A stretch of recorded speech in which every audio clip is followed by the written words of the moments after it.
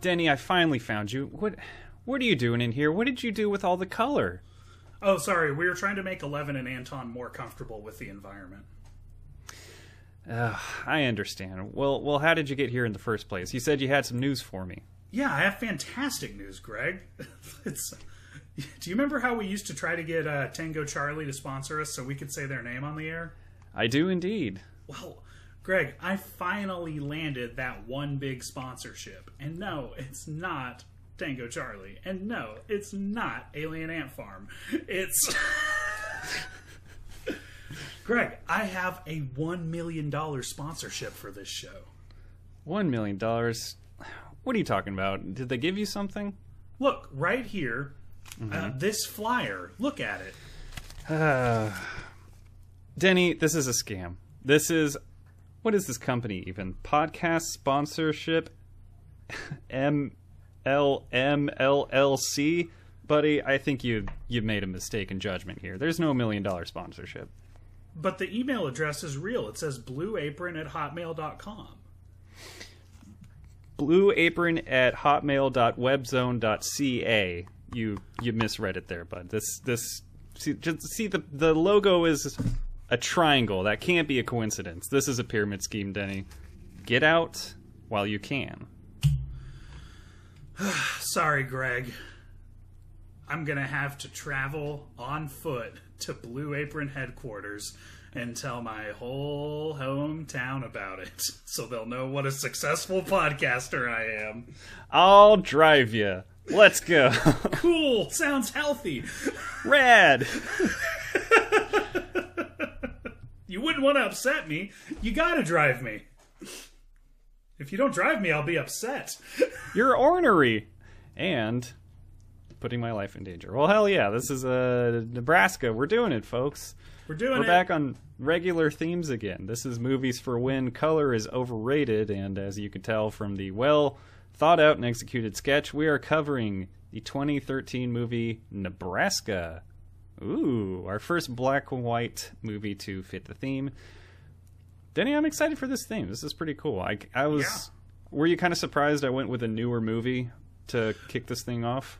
Yes and no. Yes, because I'm a very inside-the-box thinker sometimes, and I just thought the theme implied it would be old. But I didn't. If you asked me, is Greg more likely to pick a stylistically black and white newer movie or a mandatory black and white older movie? He's probably. I'd say Nebraska is a very fitting pick for you. Yeah, I'm glad I have that reputation in your mind, and yeah, I was really glad to watch this one again. But before we talk about Nebraska, of course, cheers here on Movies for When. Then I want to talk about all the stuff we did watch. We took a little hiatus for Thanksgiving. Yes. How was your Thanksgiving, by the way? Very nice. Very nice. A rare, nice family Thanksgiving. No, it was small. It was low-key. We just had my mom, my brother, and my brother's long-term serious girlfriend over. She's family. I feel weird calling her girlfriend. You know, like is what I'm trying to get around. Yeah, no, we just come over. We had potato soup and Italian subs. And ooh, all right. I played with my 3 darling little babies the whole time. I stayed home from work for 4 days and played with the 3 kittens I adopted. Yes, I did. Cats. It was amazing. Meow. Cats. So which one is Mr. Mustafa, please? Well, Mustafa, please tell me about it. We named them Mungo Jerry, Rumple Teaser, and Taylor Swift Bodysuit Dancer. After our 3 favorite characters in Cats. Yeah, of course. That one bodysuit dancer that didn't get CGI'd is what I named the 3rd cat after. And we shaved that one. Oh, that's cool. I'm glad you took inspiration from our favorite movie we've ever covered on this podcast. Super memorable, to say the least. Congrats on the new cats. Thanks, Glad you had a good Thanksgiving. I had a similar one. It was a whole lot of food. No Italian subs, but, kind of a traditional spread. And just, my parents, my brother brought all 5 of his kids over to my parents' house, and we hung out with all those little rascals running around. There's so many of them. Wow. It's That's 5. A litter. And I thought 3 cats was a lot. Try adopting 5 kids, but they're yours. Did I get them taken from me and I had to adopt them afterwards? You gotta work for it. But one of them skateboards with a monkey. All right, Denny. Shit. Speaking of Which other of his movies, parents is dead? Is it me? both of them, because it also plays hockey. You see. Let's get into the cosmic justice of other movies we watched while we were taking a break for Thanksgiving. Sweet. I'll let you go. Cool. I actually have a shorter list this time because first of all, Mario RPG came out. That's taken a lot of my time. Great game. What's up? Good. I was going to see how you liked it. If you say I've been over the moon about it. Really enjoyed it. But I've also pretty much only wanted to watch things that I could have on in the background while I played with cats, because they're not going to be little bitty babies forever. So I want to be present for that. So what's that has amounted to is mostly watching a lot of Rugrats in the background. That's been my hyperfixation show recently. I did get in 2 movies.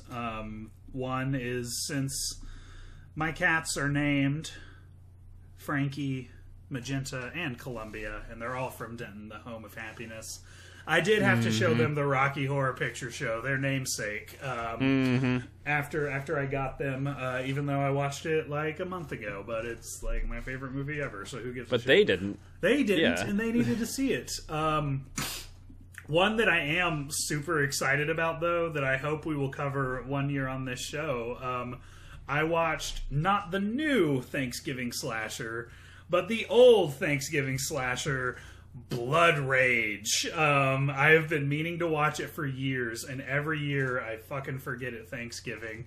I thought that was just a chill, stupid thing I wouldn't have to pay a lot of attention to. It turns out it's like hilarious, and I wished I was paying more attention to it than playing with the cats. But when I was glancing up, it's definitely it knows what it is type of movie, and it seemed like it was really fun, honestly. So that was not. Can you believe, though? I wanted to get out to the theater to see the current Thanksgiving slasher, just Thanksgiving, going with the tradition of modernly just awful titles that are non-descriptive, and you can't figure out what the movie's about because of it. I looked at the title, I'm like, okay, where's like the wordplay? Oh, it is just called I was like, right, thanks, right, giving. Hold up, it's just called Thanksgiving. Okay, fine. I did want to see it, though. Yeah, I heard it's decent, but I have a whole thing about holiday episodes and holiday movies, so I'm not going to watch it till next year because I didn't get to the theaters in time.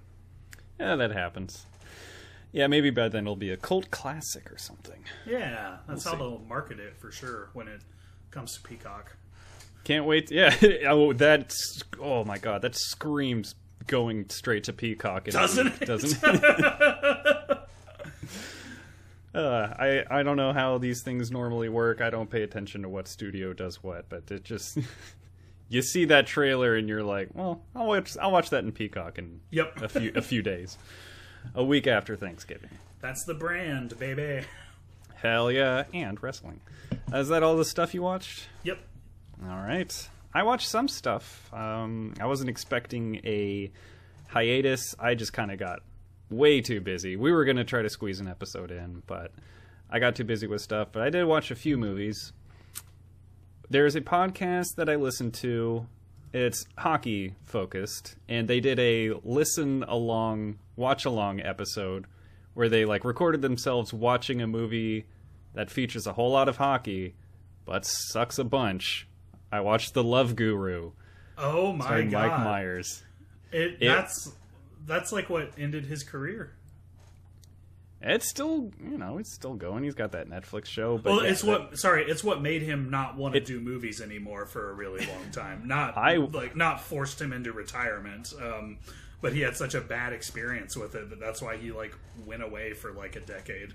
Hey, I also had a really bad experience with it. It was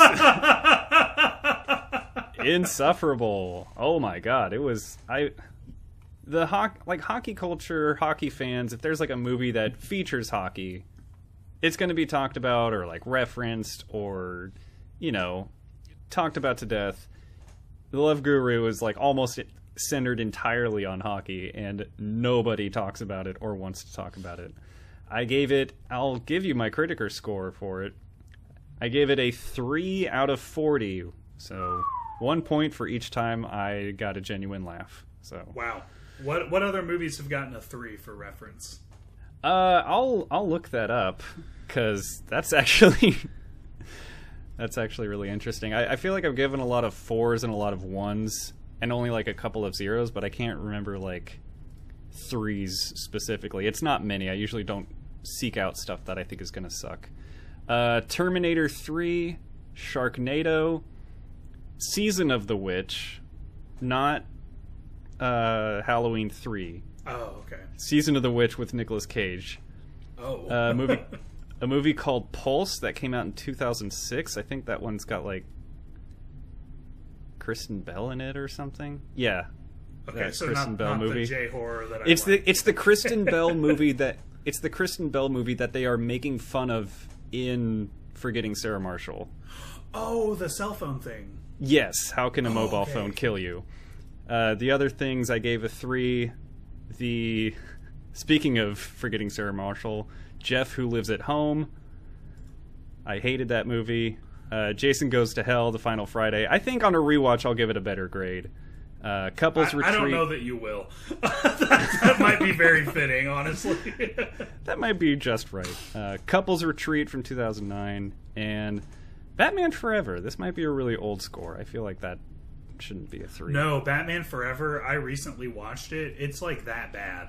Like, oh, okay. It's unbelievable. Wait, that's the Jim Carrey, Tommy Lee Jones one, right? Yes, correct. Yeah, no, and, it's awful. It's my favorite one from childhood. So anyone who's upset about me saying this, I love it too. I fucking had the toys. Okay, it's one of the most atrociously bad Batman movies I have ever seen. It's barely coherent. I just clicked on it, and Will Reno has a review that just says Val Kilmer ruined this. Listen, man. It's a fun Val Kilmer's Batman was far from the worst thing about that movie, all right? I wouldn't even say it stands out as particularly bad compared to the rest of it, okay? It's so fucking bad. Maybe I'll watch it again. Maybe next year. We'll do I was going to say a franchise rewatch. That's going to be 60 movies. Jesus, yeah. Speaking of franchises, soft reboot, whatever. I watched the newer Dredd movie. Oh, I've heard it's good. The Judge Dredd one. It's fine. I thought it was like a less interesting blend of RoboCop and The Raid Redemption.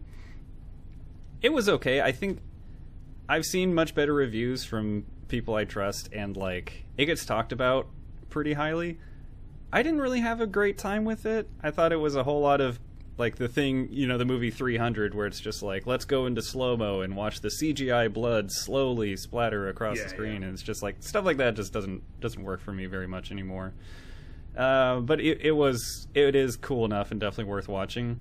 It's really funny though, because Carl Urban plays Judge Dredd, and his the very opening line of the movie is him breaking his American accent in the movie by saying, "America is an irradiated wasteland." He throws that R between America and is. America is I was like, wait, let me keep listening and see if it's really an American accent. And it was. It was very funny. The first word was flubbed up. That's awesome. Accent. They can't help themselves. They just throw the R in there no matter what. They take it away from words that it belongs in and add it to words it doesn't belong in. They add it between words. Look, I lived with, I guess, oh my god, Carl Urban. Is he Australian? New Zealand. New Zealand. I lived with He's a guy a Kiwi. from Australia, and he taught me the trick. It's like, if you wanted to say, look at the star in an Australian accent, you go, look at the star. Just take the R off. But you add it to, like, saw it. I saw it. That's what you do with all those R's you drop from the word car. They get made up in other places. Yeah, you don't want to waste them.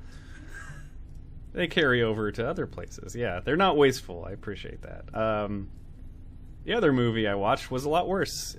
Christmas season is upon us, so let's watch some dumb shit. We watched the Freevee original Xmas, starring Leighton Meester, who may know from Gossip Girl as Boyd Waldorf. That was not enthusiastic. Yeah, it sucked. It's a bad movie. It's exactly what you would expect as a Freevee original Christmas rom-com. Would recommend. Something I did watch that I really liked, that you really liked. It's very funny. We watched Bottoms. Yeah. What'd you think? I thought it was really cool. I thought it was so funny. I was like, I knew you had liked it, and I've seen like a lot of higher reviews on it, and I was like, okay, I don't know what kind of brand of humor I'm going to get, but I trust that it's going to be funny, because people I like, who I think are funny, say it is funny. It was way more off the wall than I was expecting it to be, and then Marshawn Lynch was just fantastic. Wasn't he? Yeah. It was a ridiculous time, and I couldn't get enough. I could have done with 15 more minutes of it. So, the last thing I watched, since our last episode was on The Wrestler, I watched another Aronofsky film. It's the new one. It's called The Whale, Denny. Have you seen this movie, The Whale? Yeah, it's about how Shamu wants to do just one last show, and the doctors tell him a big jump will kill him, and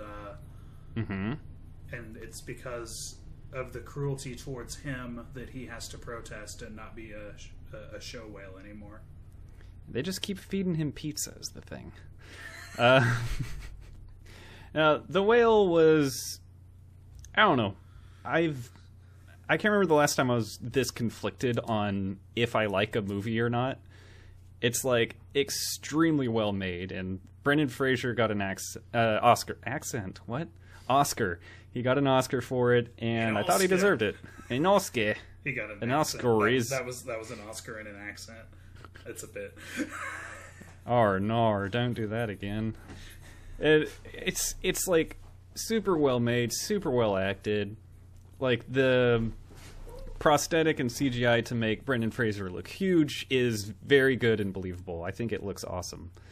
But it is based on a play, and boy, can you fucking tell that this is a play. I'm just like, oh, brother. The writing is kind of the weak part of it.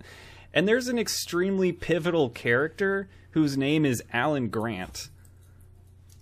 Dr. Alan Grant? Yeah, I was going to say, like, if that sounds familiar, you may remember an indie film called Jurassic Park. And it took me right out of the movie. He's married to Leia Organa. If only that were so. But, yeah, I watched that, and I was, looking up a little about Aronofsky, and learned a little something. You mentioned in our last episode that you compared The Wrestler and you called it the sister movie to Black Swan. Mm-hmm. Originally, his idea was those were the same movie. Ah. So originally the concept was a project he kind of had started working on, and it was a love affair between a professional wrestler and a ballerina. Oh. And just like the different but similar, like, they're basically just two performers, right? They're Yeah. different kind of performances, just with different kinds of reputation.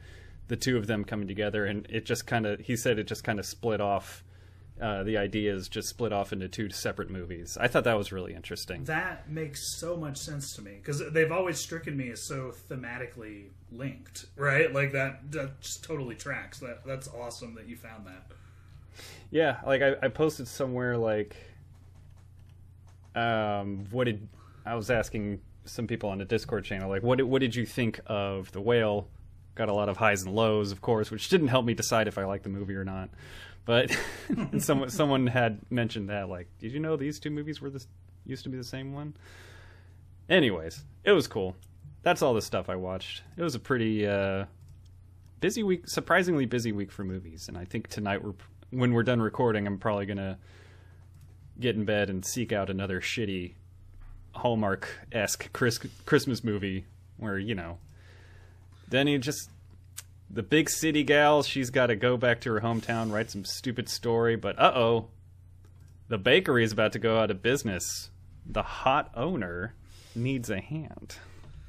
See, will she abandon her job in big city and save Christmas Town in time for Christmas? Only one way to find out. It's only 72 minutes long or something, so strap in. Yeah. All right. I find the formula of an Adam Sandler movie very comforting for the same reasons, and I can't knock it, but I just don't get it for Christmas. I want to see toxic man-child Adam Sandler do one redeeming thing that makes a woman want to fuck him, punch someone in the face, and get the girl in the end. I want to see it happen. I like it. It comforts me. Guess what? You're gonna. So, boy, do I have options for you. All right, Denny. That's enough. We've had a nice, colorful conversation, but I think it's time we remove color from the equation here. Just a little bit. For those Go back to watching basics. at home that can't see and can only hear us, we just became black and white. Which is everybody. Don't adjust your TV sets. This is intentional. We spent so much money on this effect, Greg. It's a reverse Wizard of Oz, you see. We ditched Technicolor about 20 minutes into the podcast, just so we could talk about Nebraska in a really immersive fashion. Nebraska, folks. 2013 film that I swore the whole time I thought was a 2015 film. I don't know what's up with that. This movie's 10 years old. That's weird. Yeah, it feels a lot newer. Makes me in my mind. Yeah. Well, it's only as a Prime rental or wherever you kind of rent digital copies of your movies. So, despite the vintage Paramount logo in the intro of the movie, this is not on Paramount Plus. Unless I'm wrong and forgot to look. Or I do something, not think but it is. I don't believe so either. Truly a shame. But hey, you know what is there? What? Good Burger 2. Are you going to watch that? Oh, you know I am. I've already tried to get Vanessa to watch it, and she's already said no. I was a little surprised you didn't get around to it already, but yeah, it's not for lack of trying. I'll tell you that much. Okay. I can't wait to hear about it next week. Okay. All right, Nebraska. Yes. I'm going to give us the Critiker review of the week for Nebraska. Please do. Had a lot of positive reviews. This user gave it a 7 out of 10. And they said, having lived in Montana, I can pretty much guarantee that Bob Odenkirk is more talented than anybody else who has anchored the news on a local station there. He wouldn't have had to pay his dues. Those are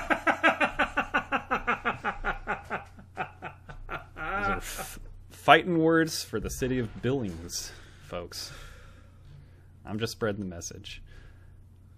Yeah, I love seeing Bob Odenkirk show up and stuff, man. It's very fun. What a treat. Denny, have you seen Nebraska before? What's your relationship with this one? No. I remember you reviewing it in a way that made me really want to see it, and then when I made the graphic for whatever episode that was, I think it was in the Patreon days, I saw the poster, and I found that movie posters and beer cans are really good at telling me if I'm about to like what I'm about to taste. You know, like... Okay.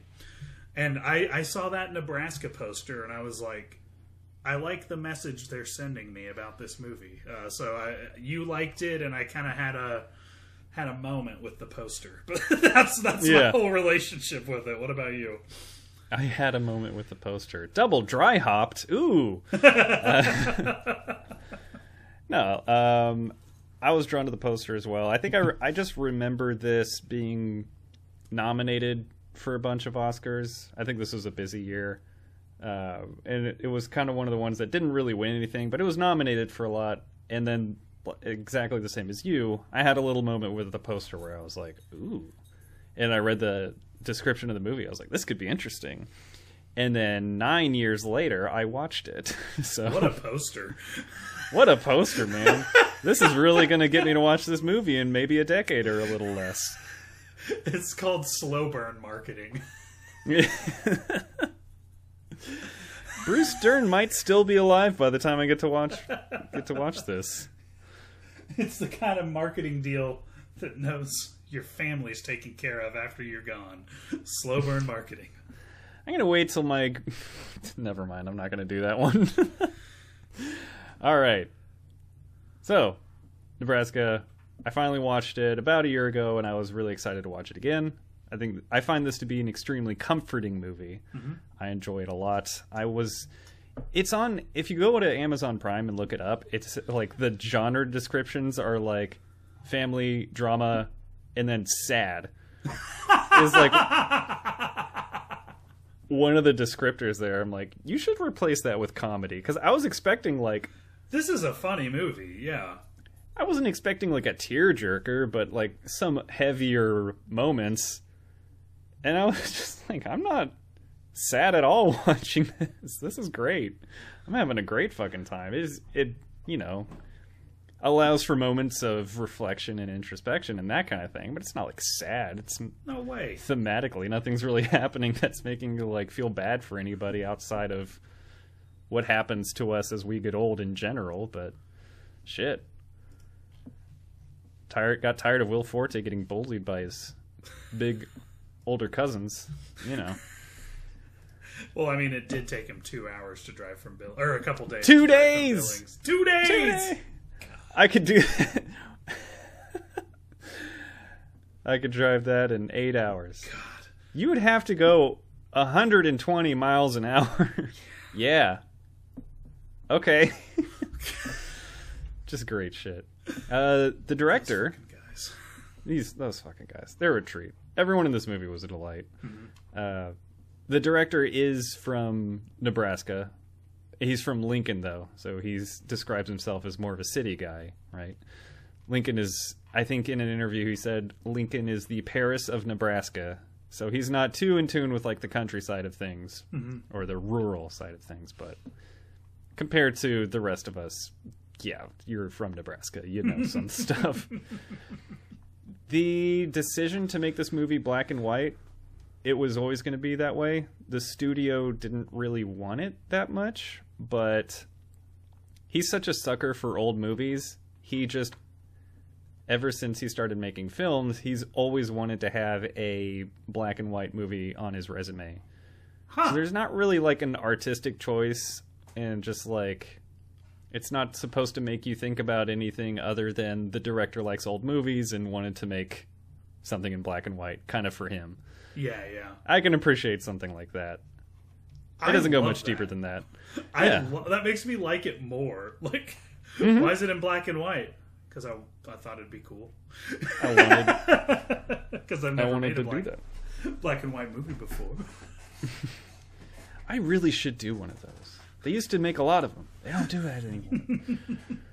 I think that's part of like the comforting aspect of this movie to me. It's kind of a quiet location, and the lack of color kind of emphasizes that sense of comfort. There's just like not much to look at in already. Like there's just like Woody says, there's just a bunch of rotten sticks and weeds, nothing really to look at. So why add like a pop of color to it? Yeah. What did initial thoughts on the movie, Danny? What'd you think? So, this movie, first of all, I'll ask this now. I think I know the answer. Is not every family like this? In some manner, yes. Okay. But, like, is your family like this? like exactly? To what extent? I'm thinking more of, well, where are you going with it? Like the money stuff or what? Oh, no, I just mean more the type of people and how they relate to each other and what their patterns are. I was trying to figure out why I related to it so much because I've never been to Nebraska, right? Like, I was like, why does this movie feel like home to me? And I realized my fucking grandma is from Sioux City, Nebraska, and she fucking brought that with her. Does she remind you of June Squibb in this movie? Oh, yeah. Everyone in this movie reminds me of someone in my family, and I'm uncomfortable Will Forte knowing that he's like very obviously not fitting in and just sitting there. Yeah. You're like, compared to them, you're the big city guy. Yeah. But you're from like suburban Texas in our case. Like, we're not really that far removed, but you can still relate. And yeah. I think every family just has that side of it that, you know, maybe not every family, but a lot of families just have that side of it that's a little more like what you see here from the, you know, extended cousins, the aunts and uncles that you see maybe once every few years, people that just kind of come into your life and you catch up with them a little bit, but you still feel pretty comfortable around them, even though they are very different from you. Yeah, yeah. So I found this to be a very relatable movie. I also, one of the few things we said to each other about it is that we both feel that it's comforting, and that's so weird. It's in one of my notes though. It's like, it's such a peaceful and calming way to explore like dementia and changing family roles and not living a life you feel proud of. So lying about it at the end, you know, yeah. Like it's so like, it feels so nice the whole time. It's an incredibly dark movie, making light of some incredibly heavy stuff. I don't know if that's even true. It's not like irreverent in any way. But it's like, it's charming in its exploration of that. Yeah. Yeah. No, that's a great way of putting it. Yeah. What a unique movie, I guess I would say. What a unique movie. Yeah. It is weird finding comfort in like, they're just dealing with like the unknowability of like an emotionally distant father who's also losing his memory. And, you know, we're talking about putting him in a home and that kind of thing. We're just like dealing with it in just like a subtly whimsical sort of way. And you just can't help but like smile a little bit at it. Yeah. And a lot of that goes into the performances, but I think it is the writing and just like the conceptualizing of this story. I don't know. I never feel like the movie's kind of pulling at heartstrings or anything like that. It's presented very plainly, but these people do have their own sense of humor and a story that understands that we also can have a sense of humor about these things. It's not making fun of people from the Midwest. It's having fun with them. We're laughing with them, I guess, basically. Yeah. It's like it's not mean about, oh, these, you know, Nebraska country bumpkins and that kind of thing. It's very respectful. Well, yeah, it's just having fun. Will Forte's character is the audience surrogate, right? And the implication between that is like, hey, we all know and love people like this, right? We're expecting the whole audience to be like that. The scene that sticks out to me the most is when they're all watching, quote unquote, the game, you know. And I'm like, I don't know, like I'm a theater boy who has a lot of big emotions, and whenever I'm around the men in my family sitting there quietly watching the game, you know, I'm always just like, God, I wish we were having a more substantial conversation right now, is what I'm always thinking. I wish I could get to know these guys on a deeper level. And so I just related to Will Forte sitting there trying to blend in, you know, like in that scene. And it assumes that we all do, right? The movie assumes we all relate to that, and we all have people in our life like this that we're like, man, I don't want to call them simple, right? Like, because that's not what it's doing, but it's saying that, like, they're just unable to connect in the ways we would like them to connect, is essentially what it's saying. They're not able to reciprocate our desire for connection with them.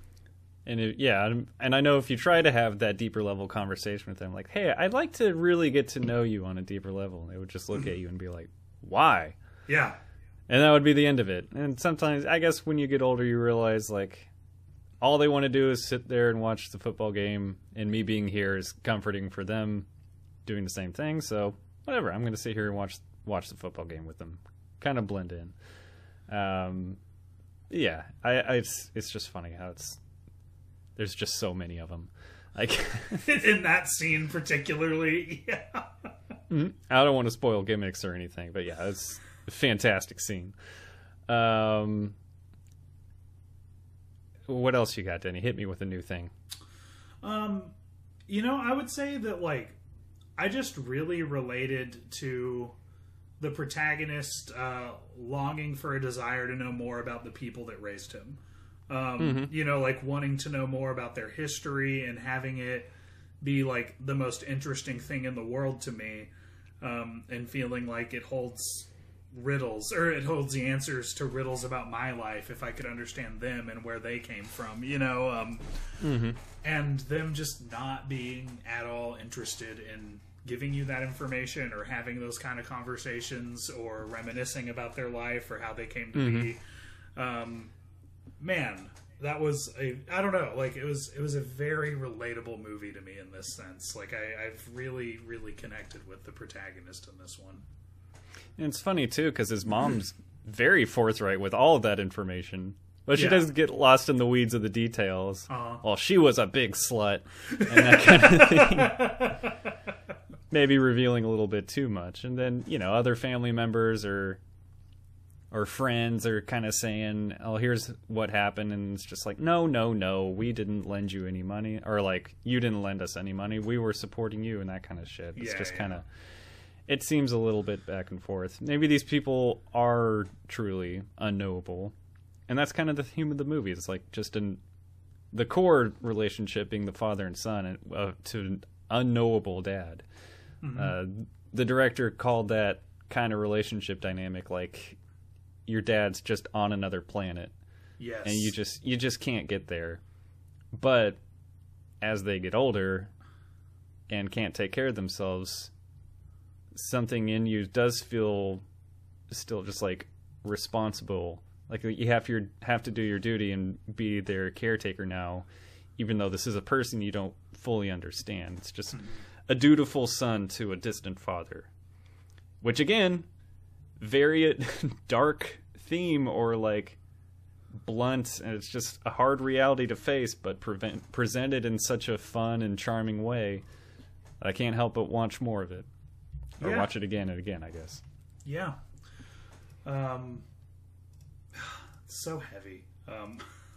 Heavy, yeah. That's what I was looking for. I'm just such a hard ass about this stuff. It's not hard for me to make these hard decisions. My time as a sober living manager and as a therapist have really helped me get a really clear understanding of boundaries and what's appropriate. I do think there was so much of this movie that was inaccessible to me because I was seeing it from a therapist perspective and not a film fan's perspective. Like the whole movie like shouldn't be happening because like Will Forte is so insanely codependent with his father. that he would rather look for a second pair of fake teeth that he knows don't exist than have an honest conversation about where his dad is. His brother and his mom, who are being portrayed as the assholes, are correct. They are right about what needs to happen in this movie. And our noble protagonist, who just wants to take him vagabonding and have this like father-son moment or whatever. Brother, let me tell you, it is a fantasy. It does not go this way in reality. When you enable people you should not enable. So I think there was some of it that was very hard for me to relate to, because I was just like, it's like in a horror movie, the protagonist loses your empathy when they make a choice you wouldn't make, right? Then you think they deserve to die. Yeah. And I think that happened for me here. Like, so there were many times where I was like, well, I wouldn't even be in this fucking situation because I wouldn't have enabled a fucking dying man, you know, like with his insanity, and I would have just not let this happen. So that's, you know, years of work and this needing to happen in my family. Yeah. Yeah, I really was curious what you would think about the movie in general. I was like, I wonder how, like, someone with your, you know, area of profession and that kind of thing, your work history, and also just like, does somebody's relationship with their own father skew their like or dislike of the movie, that kind of thing. I was kind of curious what you thought about it, especially as somebody that tells people on a regular basis for work, like, how to deal with relationships like this. I'm sure that not like the whole time, but like I'm sure it comes up. It's plenty. Very common. It's very, very common. Yeah, man. And like it's a great movie. I don't dock points for this or anything. It's just in the same way that I'm sure like most cops hate cop movies because being a cop is nothing like that. You know, like this is just something where I'm like, yeah, family dynamics don't work this way. When you do this, it's not sentimental. It's not cute. You don't end up having a special little trip down memory lane where everybody gets to feel fulfilled in some way. This is a very sick dynamic, and like, it's a movie that I do think romanticizes codependency, and that's something I would say I dislike about the movie. But it's not like I can turn that off and just love the movie for what it is, and say like, this was a special story about a father-son relationship and learning to meet in the middle of all this ambiguity and somehow come out of it saying I love you, you know, like without ever saying that. You know, like I get that, you know, but it's a very, very gross dynamic, honestly, between the father and son to me. Yeah, I totally understand that. And there are more than a couple moments where I'm just like, I feel like we're learning new information about Dad and then just not really addressing them or confronting anything really. I was a little, you know, they talked about the affair that Dad had a while back, and it was just kind of like, it just kind of came and went. Yeah. It was pretty odd. I think Will Forte was mad at him, but not for very long. And then it's, you know, not too much longer in the movie where, you know, driving the truck down Main Street and that kind of thing. I'm still like, I feel like there's still some unresolved issues here, but this is a nice moment. Yeah. So yeah, I like kind of what you're saying about like a fantasy version of a codependent relationship in a family where everything goes well. Yeah. So I guess I deal with it a whole lot less personally. So while I do recognize that gap or those issues, I'm not really like, oh, but it could never be like this, or like lamenting anything in my own life, I guess, which I know I'm very fortunate and a rare case in that regard. Yeah.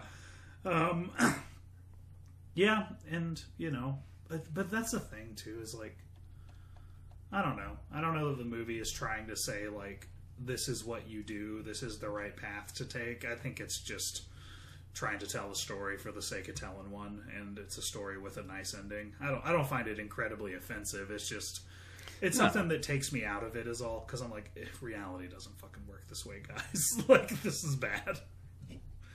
Yeah, that's totally understandable. You do kind of wonder, like, I don't want to say, like, what's the point of this story? Sometimes stuff's just nice, I guess. Yeah. Some reality gets sprinkled in there, but you're trying to make, maybe not trying to make like a feel-good movie, but trying to tell a fun and relatable story about your home state, and you wanted to make it on black and white because you think that's cool. You're just making stuff that you want to tell. Yeah. Or a story you want to tell in a way that you want to tell it. So yeah, I'm a big fan of that. Well, and I do think there is an arc, you know, of like, originally Will Forte, his way of showing his dad that he loves him is that he'll just do whatever his dad says, right? Mm-hmm. And then at the end, Will Forte makes some judgments about like, okay, Dad, you've always wanted to own a new truck, right? That would make you feel like you lived a meaningful life. Okay, well, it's not new, but it's close to new, and I put your name on it, but you have to let me drive it. Okay, you know, like, that's an arc of like being like, okay, I'm gonna have to make some decisions for my dad that my dad may not like, but I can do that in a way that honors him, essentially. You know, like, that's, but, so I'm not saying that it's just like, yeah, let crazy old people live fantasies, that's good. I think it has an arc there. I'm just saying I've seen it not go this well so many fucking times, and everyone always thinks it will and hopes it will, and it doesn't. And the reality is, like, someone like the dad, there is nothing but complete control and enablement of their delusions that will satisfy them when they are at this point. They're not amenable, you know, they're not redirectable. And I think that's what the movie misunderstands. You're not going to reach a happy compromise with someone like that. Yeah, it's this, as soon as he starts reasoning with his mom, like, come on, can't he just have this, like, just for a couple more days? Well, then you're just kicking the can 2 days down the road, basically. Yeah. Like, I don't know. I understand that Dad's being belligerent about this isn't over till I get there. But is it better to tell him, no, this is what you need, and not let him go? Or is it better to bring him to the face of disappointment and let him experience it firsthand? So you're saying the first one. Yes. That's better. Okay. That's good to know. You don't have to take off work or dedicate time and emotional energy to that. It seemed like it took a lot of emotional energy. It did, and that's what relationships like this do, and that's what people come to therapy for. They don't know how to get out of it because they're so in deep on not upsetting this person, but they're starting to get really resentful out of how much it sucks to spend your life keeping a petulant child happy at all times. And it's really hard for them to get themselves out of it. Yeah, that makes a lot of sense. And I understand just that difficulty level of saying no, drawing a hard line. Yeah, man, that's just got to be so tough. I understand, like, in theory of just like, no, you have to, like, this is what's right, this is what you need to be doing. But like, I also really understand, like, this is the person that raised me. I feel like just burnt out. Like, if we just go do this thing, I don't have to deal with the tough thing right now. It's as much for them as it is for me, I guess. Like, I just want everything to be fine and normal, but it's not going to be. Right. But at least I can also pretend like it could be for a couple more days. See, I found that there's seriously, like, just two different kinds of people. I don't have that in me where I can just be like, oh, I'll worry about this in a couple days. I can't have a couple days of calm knowing that this is coming. You know, like, I'm like, we have to deal with this as soon as possible so I can fucking relax again. You know, like I'm not going to be able to stop thinking about it or stop dreading it until it's dealt with. So, oh my fucking God, let's just rip the fucking Band-Aid off. And it's just, I'm certainly not knocking your way of doing it, because it's definitely something that's very common, I think. And I haven't done anything. My way, certainly. Yeah. I've seen in my marriage, you know, like Vanessa is more your style. And I think that can have its issues of avoidance, you know, like, and eventually avoidance needs to be dealt with, right? But on the other hand, like, my way of just doing things immediately is certainly not the fucking way to do it every time. I'll tell you that much. Like, I've seen that be wrong enough times to have some more perspective. But I guess it's just in my life, in my line of work and in my personal life, I don't see people tending to kick a can down the road for a couple of days and then deal with it. I see people kicking cans down the road indefinitely and never dealing with it. And they have literally no end game in sight. They're not thinking about how this can only go on for so long. They're just doing it. You know, like, just not worrying about when it's going to end. They're just doing it because that's what they want to do.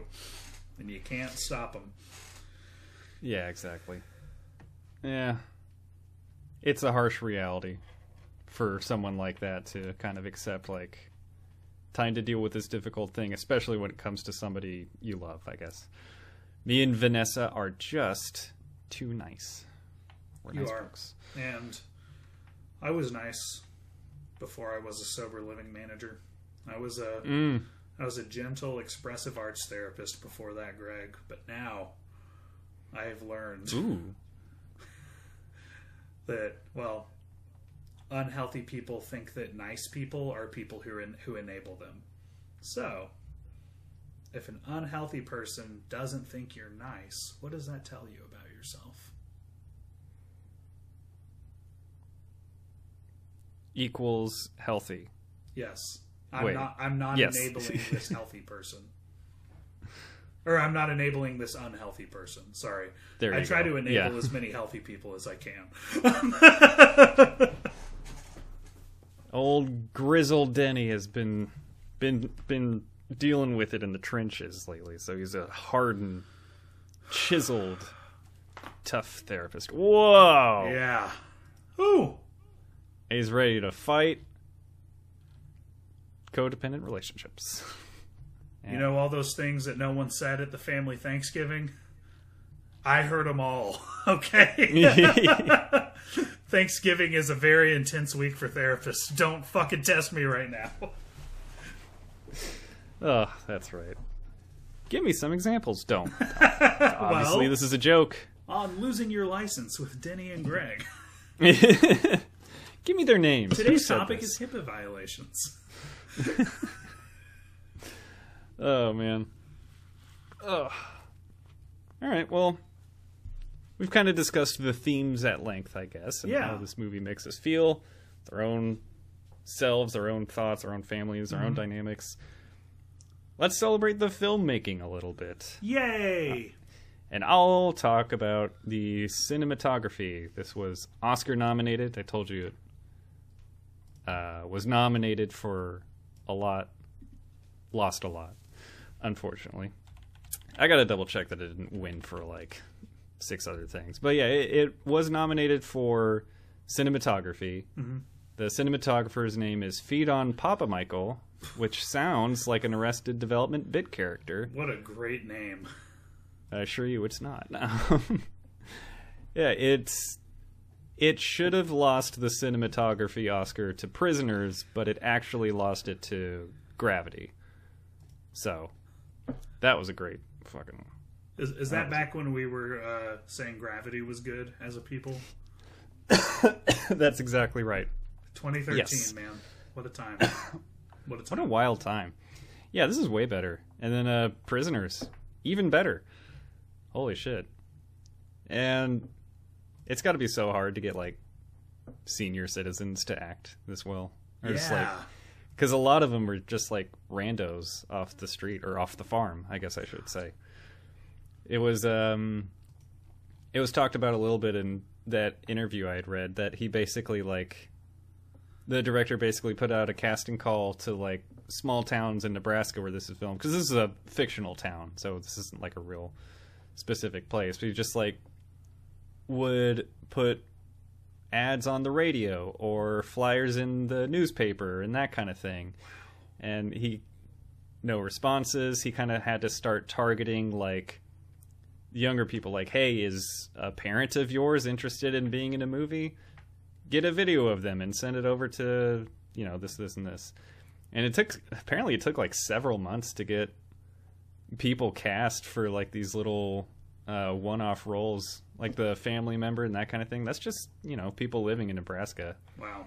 Like in towns like this. So real sense of authenticity with just these people. And it's something I complained about, or I had complained about it with Nomadland, but I mentioned it last week with The Wrestler, where you just pull people from the subject matter you're exploring and put them on camera and have them say lines. Mm-hmm. I gotta say, everyone here did a fantastic job. Damn, I gotta agree, man. And must be one of those things where it felt real because it was real, right? Like I felt like we were a documentary crew fly on the wall with these people, like it felt very authentic, the conversations and this relationship dynamics we were seeing. Oh yeah, there's all those like, oh boy, Woody, I haven't seen you in 30 years. All right, you doing good? Yep. You? Yep. Well, see ya. Like just those kinds of conversations, man. It's, it makes me think that Nomadland wasn't such a strong flick after all. It's opening my eyes a little. This would have been a great pick for when the Academy got it wrong. That theme we. Ooh, yeah. Oh yeah, that's been on like the list forever, I think. Yeah. Because that year it was also this movie. No, sorry, Nomadland. It was also Judas and the Black Messiah, Minari. It was like one other one that Sound of Metal. Some kick-ass movies that did not win Best Picture, but whatever. I think the last thing I gotta praise is the score. The music really fits the visuals, the emotions of the story, everything being shown and explored. I just think the music really just sets the tone in such a nice way.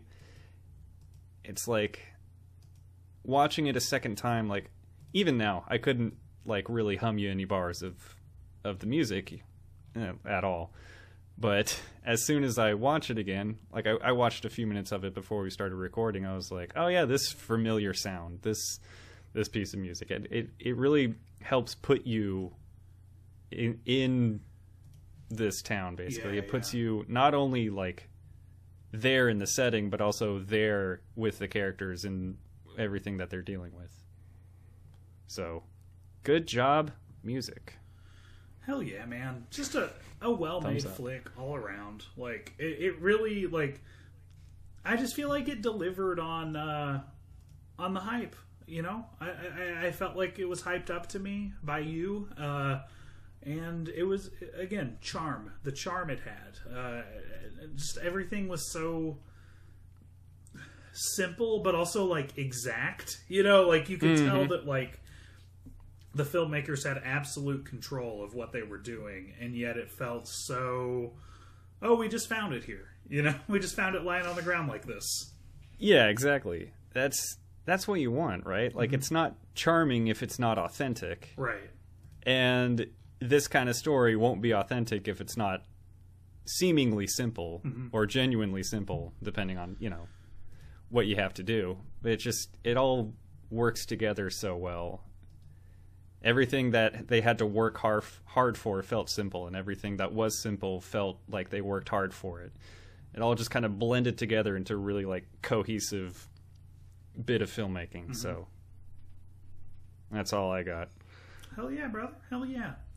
I didn't really take a ton of notes, to be honest, because it was pretty immersive. I honestly wish I took more notes about the filmmaking, because I basically just took notes about how I over-identified with it, and I'm like, well, I remembered that from memory. I didn't need reminders of this. Yeah, it's just like, those are the things that I needed you to fill in the gaps on. Basically, it's just like, these kinds of relationships and how they're dealt with in real life, I guess. Yeah. What they look like, because my parents aren't there yet. But, you know, it's coming for all of us, I guess. Well, my grandma's 101, so I have some experience. Jeez Louise. That's a lot of years. Dude, she's a living being right now, and she can tell you from memory what it was like to be in a Model T Ford. Someone on Earth right now can tell you that. Oh, like in a museum? No. Like I drove one. Yeah. Like, she has memories of the Great Depression. You can call her on the phone and ask her what it was like. She'll tell you what the Great Depression was like. Living person. Depressing. Yeah. Oh. Yeah, that's the thing, though. For her, it's like, oh, it was traumatic. My parents struggled. You know, like, it's not like cool history trivia. It's horrible, traumatic memories of her childhood. Like, they didn't have the internet. Like, the world at large was this way, you see, Denny. Like, no, my family was suffering. Yeah. That's all I had eyes on. Food wasn't guaranteed. That's all I had. I am not nostalgic for this time period. Next question. Stop asking me about this. It's gotta be like asking Rose about the fucking Titanic. You mean when everyone I love fucking died? Thanks for interviewing me. So was the water like super cold, or like what was up with that? Oh man. Yeah. I also didn't take very many notes. I just took I took a bunch before I rewatched it, just kind of like from what I remembered and like kind of with looking some stuff up. And then while I was watching it, I was the same as you. It was just like, nah, I'm pretty deep into this. I'm just going to write stuff down later. And I didn't write down very much. So going off memory again. Yeah, I've said what I need to say, I guess. Cool. For a movie about a bunch of quiet men, we sure have talked a lot about it.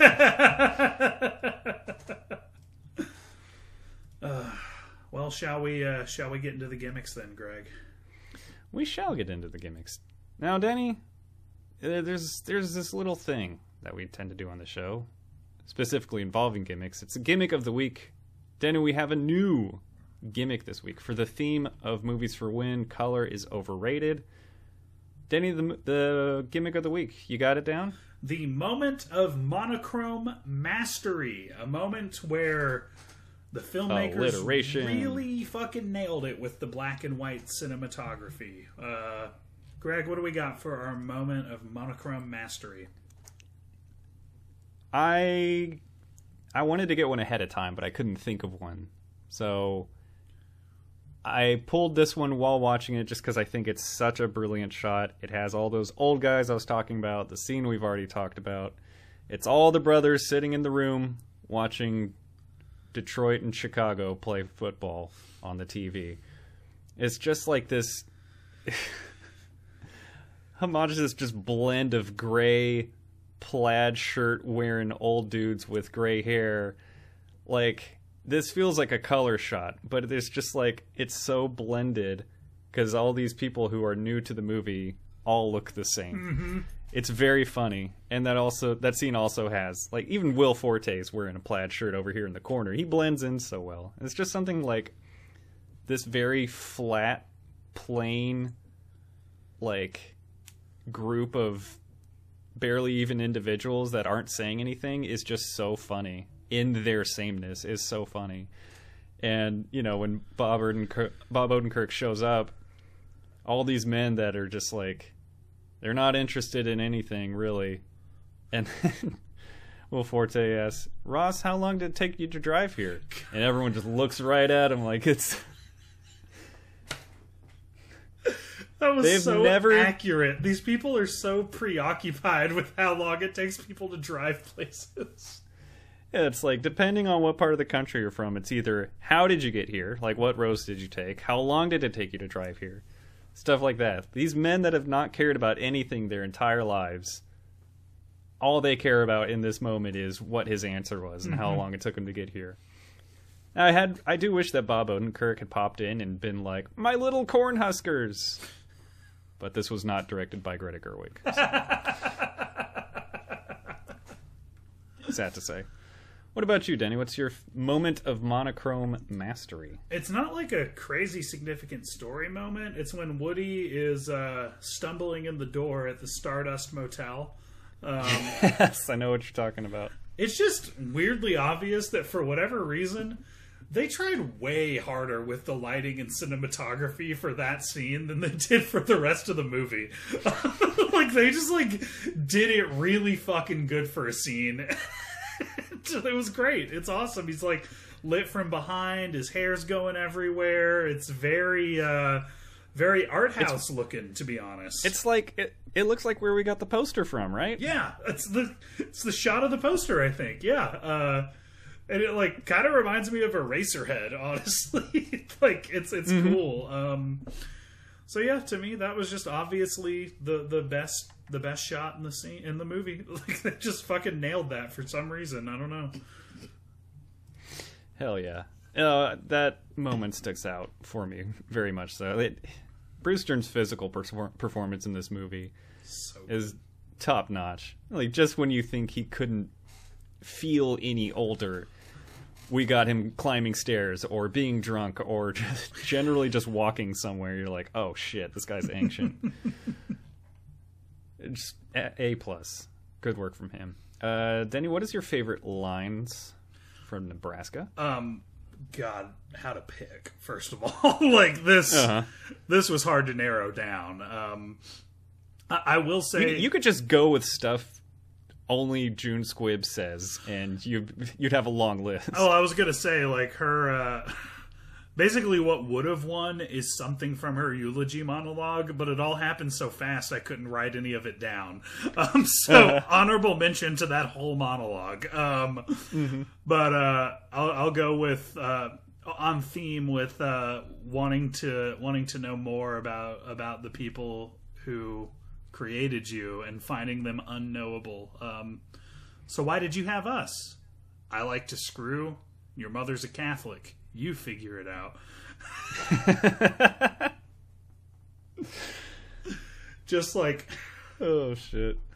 To me, it's like finding out God doesn't believe in you. You know, God's definitely real, but he doesn't believe you exist. He believes in everybody else. You know, it's like, Dad, why'd you want to be a father? Well, I didn't. I just like to fuck, and that tends to be a consequence. Essentially, is what he was told. These things happen. It's so. He says that line in such a way of what did you think? What did you expect? Do people put more thought into it than this? What answer do you want, man? How do you think any of us got here? Oh, I love it. What else you got? Was that your favorite one? That was my favorite one. What do you got? What's your favorite line? 12 out of 10. Okay. My runner-up is Ed. That's the name of the rival guy. That's kind of the old business partner of Woody. Yeah, that asshole. But he's drinking in the bar. He goes to the restroom and he says, "Now, if you'll excuse me, I gotta go take a leak. You know what they say about beer? You only rent the stuff." Top notch, high quality stuff. My favorite line is, I would have used the Will Reno review because he basically just pulls this quote. So I used this one for my favorite line instead of my review of the week. Will just said, with this quote, and said, "Unreal." It's when Bruce Dern is in his childhood home that he grew up in. He walks in one of the upstairs bedroom and says, "This was my parents' room. I'd get whipped if they found me in here. I guess nobody's gonna whip me now." And that whole scene is just it's probably my favorite part of the movie. Because, there's a lot of moments where, he's looking at the graves of friends and family. And Jim Squibb's just kind of saying, this is this person, this is how they were. And the camera will go to Woody every once in a while. You can tell he's just like internalizing some pain about the people he's lost, but totally happy to not be talking about it. Yep. In this scene, he is kind of saying, like, my brother died in this room and I was there. This is my parents' room. They would have whipped me, but they're gone now, kind of sentiment. The last time that I saw my grandma was a few weeks before she died. And we had like my mom had you can like take a bunch of pictures and put them in like a book, like Google Photos will like print them out for you or whatever. She got one of those of a road trip. My mom, my late aunt, and my grandmother took to like grandma's childhood home in Missouri, basically. And it was a similar kind of thing where like my grandma was at that point, like not entirely sure who we were, but knew she recognized us. And then like once she got talking, she was like, okay, I kind of know who these people are again. So it was like really rough time, but like she still knew she loved us, kind of. And she was like, she would tell my mom, like, Jan, I got to tell you, I got no idea where I am right now. And my mom would have to tell her again, here's where you are, here's what's going on, that kind of thing. But as soon as we opened that book, there was a picture of the childhood home she grew up in, and she was like, okay, now this is in this town. My parents' room was this window right here. I was actually born downstairs in this room right here. And she was just like, picture after picture, just like reciting like just core memories out of her life. And this scene felt like a really shortened version of that kind of moment, I guess. It does pass a little quicker. It is lingered on a whole lot less, but my grandmother's a little bit more sentimental than Woody, but it did feel that way to me. That was a beautiful story. Thank you for sharing. Thank you, man. Thank you. It was like the last time I saw my grandpa, it was a whole lot worse.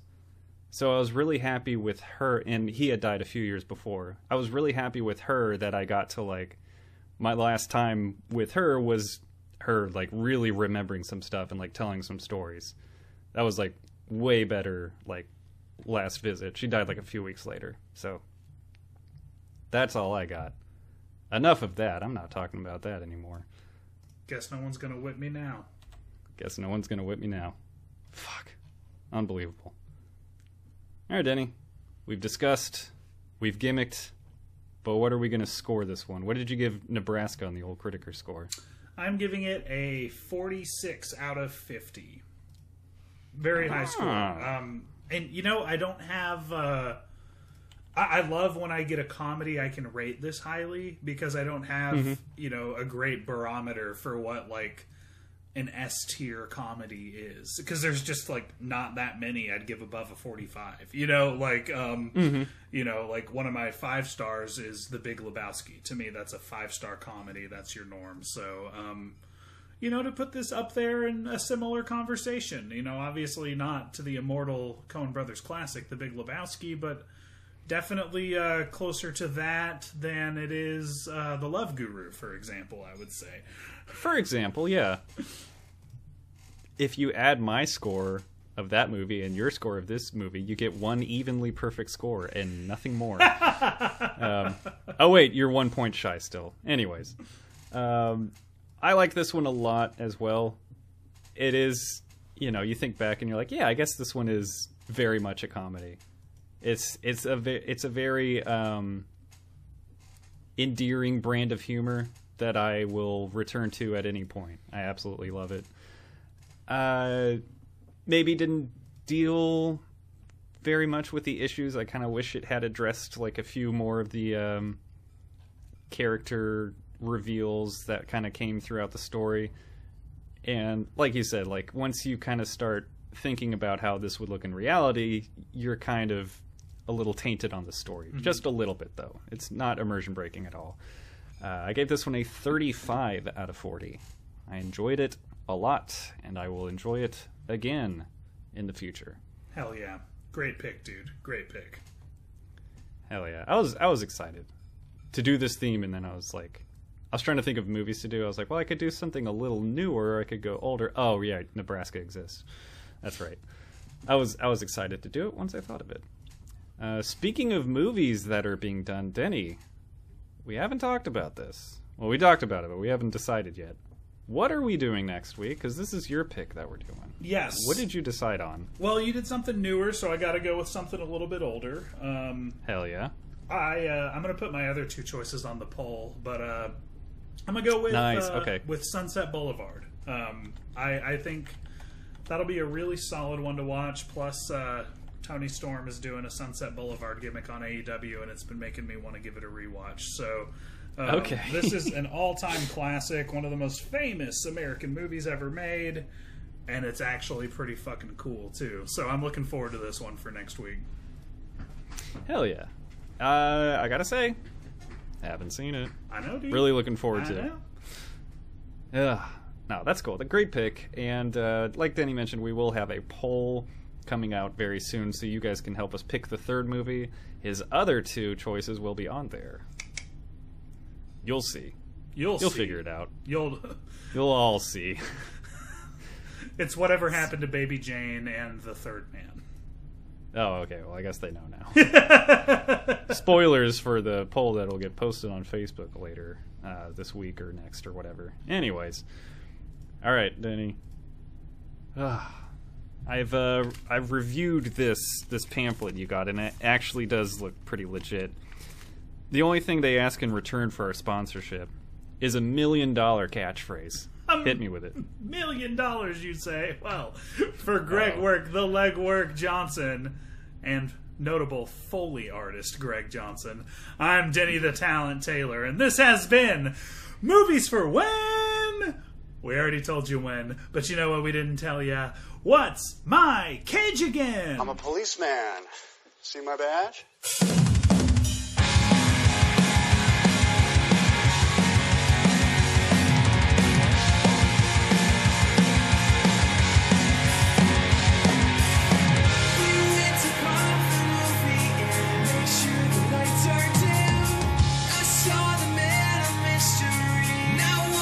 Just like him, the way he walked across the screen, it's so depressing it seems. I found a man I wanna be, with underrated certainty.